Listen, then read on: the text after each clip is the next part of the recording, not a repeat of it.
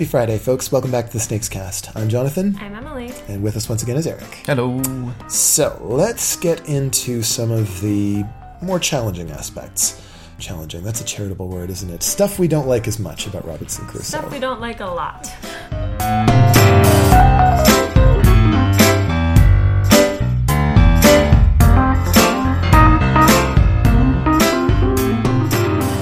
Do you want to start with the worst? What is the worst? I'm going to nominate Cannibal Island. Cannibal Island. For the worst, because that's super insensitive. So one of the scenarios that is included in this game is a scenario called Cannibal Island. Here is the little description that they give you here. It is hard to believe, but the sinking of your ship was only the first bad news. You landed on a very dangerous island, Cannibal Island. In order to survive, you will have to fight. You will also need to track down their villages and burn them down one after another. You're burning down villages. Full of people that already live here. Like, they already live here. Like, guys, really? Really? This is... Oh. Wow. Do we even need to... I mean, I want to wax poetic about my confusion about the concept of a cannibal island anyways. Do they just eat people that shipwreck onto this island? Do they eat each other? Like, how does this work? I suppose if you're in a Bermuda Triangle type situation, it might cause enough shipwrecks to provide enough castaways to largely... Enough villages? Enough villages that you have to travel the entire island to burn them?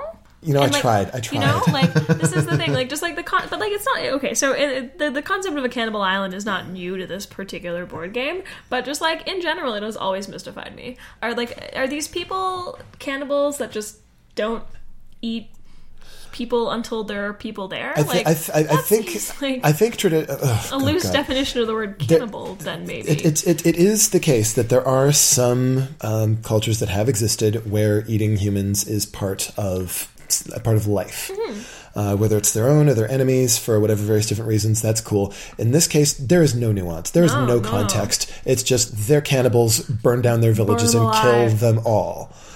And then the men, the women, and the children. Leave, yeah. It's everybody. And there are no non-combatants. It's so not comfortable. I don't feel good playing this. There's the question of Friday as well, who is sort of the original, the original problem. Yeah, if you're the magical Negro, right? This is a term that's used in film criticism for that one black character who exists with no real agency of their own, except to help you, except to help our white protagonist bring our spiritual guidance to the white protagonist, because they don't really need anything on their own because they're not really a person, and that's so. Friday was kind of the original for that in the original story of Robinson Crusoe, and he's here in this game. At least he's not represented as being white in his depiction, but he doesn't really have any agency of his own, and the other players decide for him what he's going to do. And there's a huge list of things that he cannot do. Yeah, because, well, obviously he's not white. Oh. Okay, so... You would think that he would be able to do more having, lived here, you know? You would think. So I've actually never read Robinson Crusoe. I've actually never read it. It is so big in pop culture that I don't feel that I really need to, you know? I've seen Castaway, but but when I remember distinctly being, a kid, maybe, 12, and finding this, I guess a comic strip in a magazine I was reading that was a few pages long, and it was Robinson Crusoe, but it was Friday's perspective, and it was just Friday, and he was my God, this poor man has no idea what he's doing. What is he doing?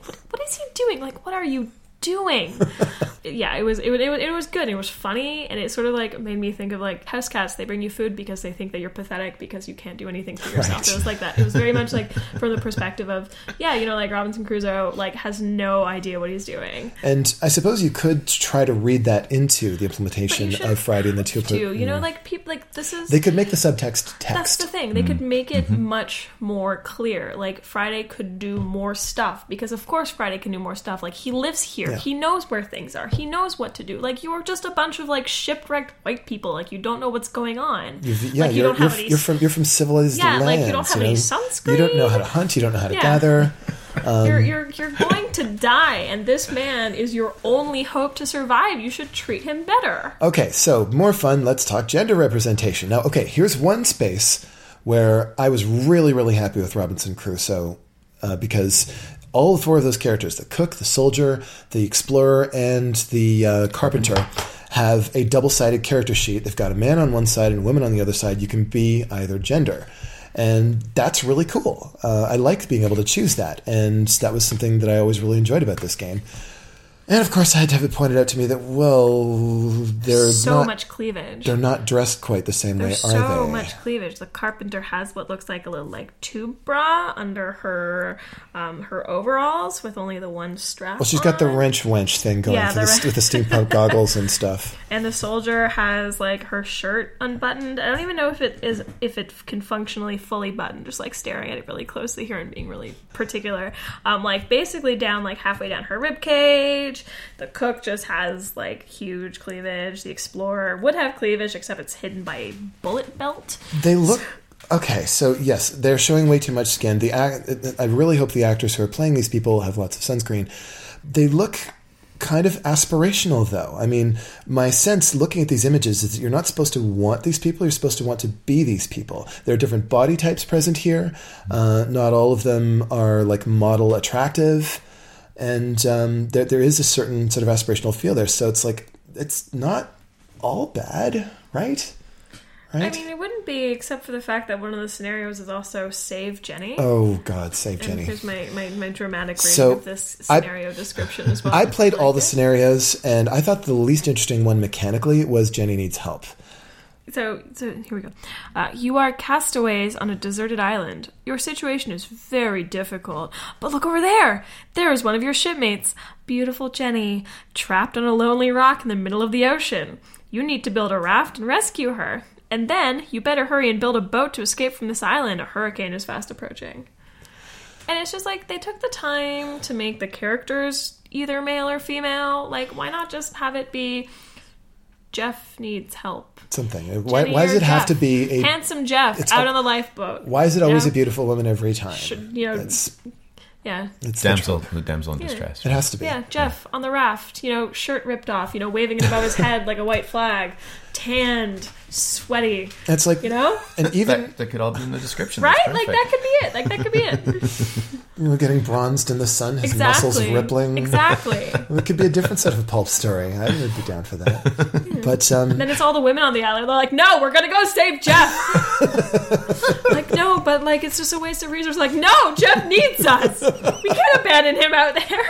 Often, what's used in these cases is the excuse that, well, given the idiom that the story is based on, the novel from that era, that wouldn't be in keeping with the spirit of the kinds of stories that were told then. But now's not then, right? Mm-hmm. We've got a female soldier here, and she's awesome. She's badass. I think that he's got a gun and a sword. Yeah, and a stick. What looks like a stick. Yeah, I think that's her scabbard. Oh no, you're right. Yeah. But she looks cool, and I think it makes sense that you could be a mercenary or something on board a ship there. And even if it wouldn't necessarily be in keeping the story, we did it anyway because it's awesome and because this is fiction and we can do what we want. So why stop there? Exactly. They could have added more nuance to the Cannibal Island thing. They could have done something that wasn't just Cannibal Island. Surprise! The cannibals are the previous group of people that shipwrecked here, and they actually ate all the natives. Or they ate the local fauna, which turned them into these horrible things. Or maybe you've got Jeff out on the rock, or maybe Friday has more of a sense of agency. I mean, I don't want to negate what's really cool about this game. And in a way, I feel like I only need to criticize these things because I like so much about it. And because it actually does, I think, a lot of things right. Yeah. So when you were playing with David, did you run into the alpha player problem much? Because we've talked about this on the podcast before. One player started taking over the game and deciding for everybody else what they should do. I think that at the beginning, I very much deferred to him deliberately. Simply because I'd never played before. So it was like, hey, what do you think I should do? But as we progressed, it became a lot easier. And I'm sure most of that is just the company. But it became a lot easier to just suggest, okay, how about this? And what do you think of this? And David might go, actually, I think I'm going to switch it so that you're doing this because I'm stronger at this. Great, good. So I could see where alpha players would would show up very easily. Because all the information's out in the open. Mm-hmm. Were there alphas in your group, Emily? Yeah. Yeah, definitely. We had played it. I played it with someone that is definitely an alpha player. Problem is I'm also a bit of an alpha player myself. But I found, in a moment of introspection, this game lends itself like really, really well to alpha players, if you can say that, like in the sense that because of the learning curve and because it's got a lot of like fiddly little bits and like a fair bit of subtlety. Having played it before gives you such a huge advantage over new players, which is not a problem in the way that it's normally a problem, in that you'll just beat everybody because it's a co-op game. Instead, it makes it so that there is really, really, really, really an advantage to you alphaing, because you will do better if you tell people what to do. Because you know what to do. Because it is so hard. And that can be like a good and a bad thing. And it can be good if you are, a person that is more like open to that, or that likes to defer to people when you're unsure about what's going on. And then that way you can sort of like get to know the game better through the perspective of somebody that's done it before, and it's maybe like the learning curve is a little less steep for you. But it can also be very frustrating if you're somebody that just wants to figure it out for themselves, and if you don't want to be told what to do, and if you don't always want to have this person in your ear telling you what they think you should do.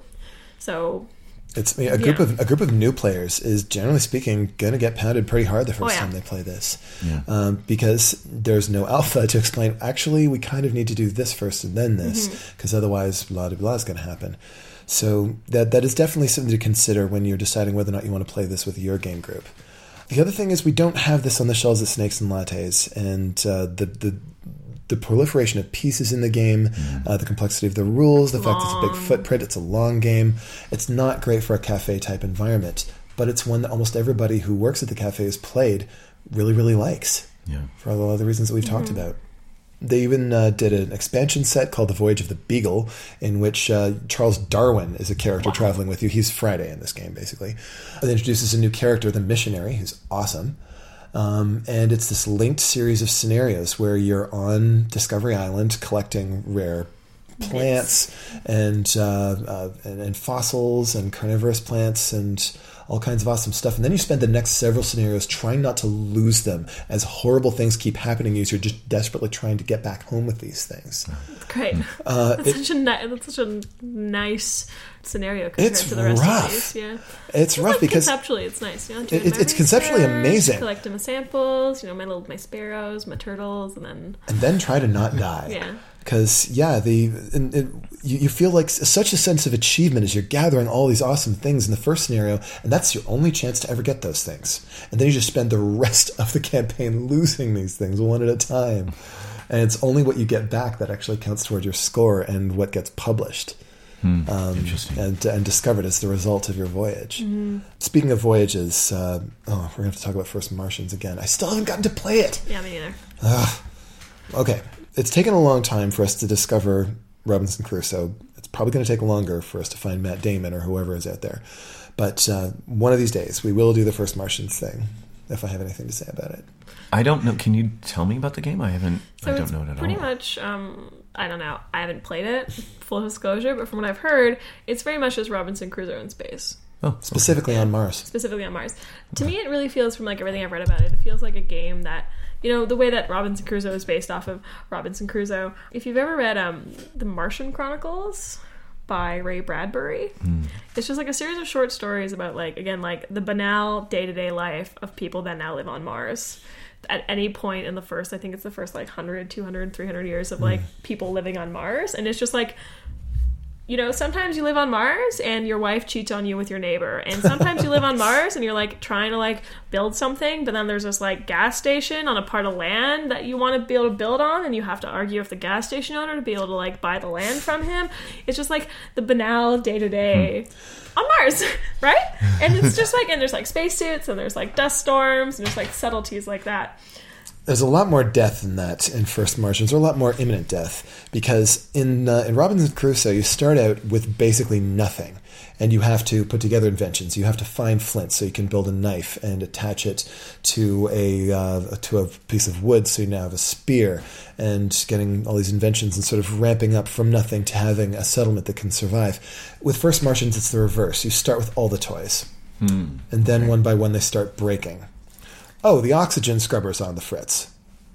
Well, that's the only oxygen scrubber we have because it's Mars, and the other oxygen scrubbers are on Earth. It's a very long distance away.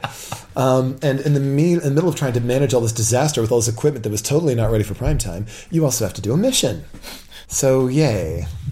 Anyway, we're going to have to go into more detail about that another time. But in the meanwhile, Eric, thank you very much for joining us. Thank you. You can get in touch with us at podcast@snakesandlattes.com to say hi. The Snakes Cast is produced by Dax Audio, and music is provided by Ben Sound. Tune in next week when we discuss abstraction of theme and how theme interacts with game mechanics. Opinions expressed on the Snakes Cast are those of the presenters and our guests, and nobody else's. See you next week. Bye. Bye.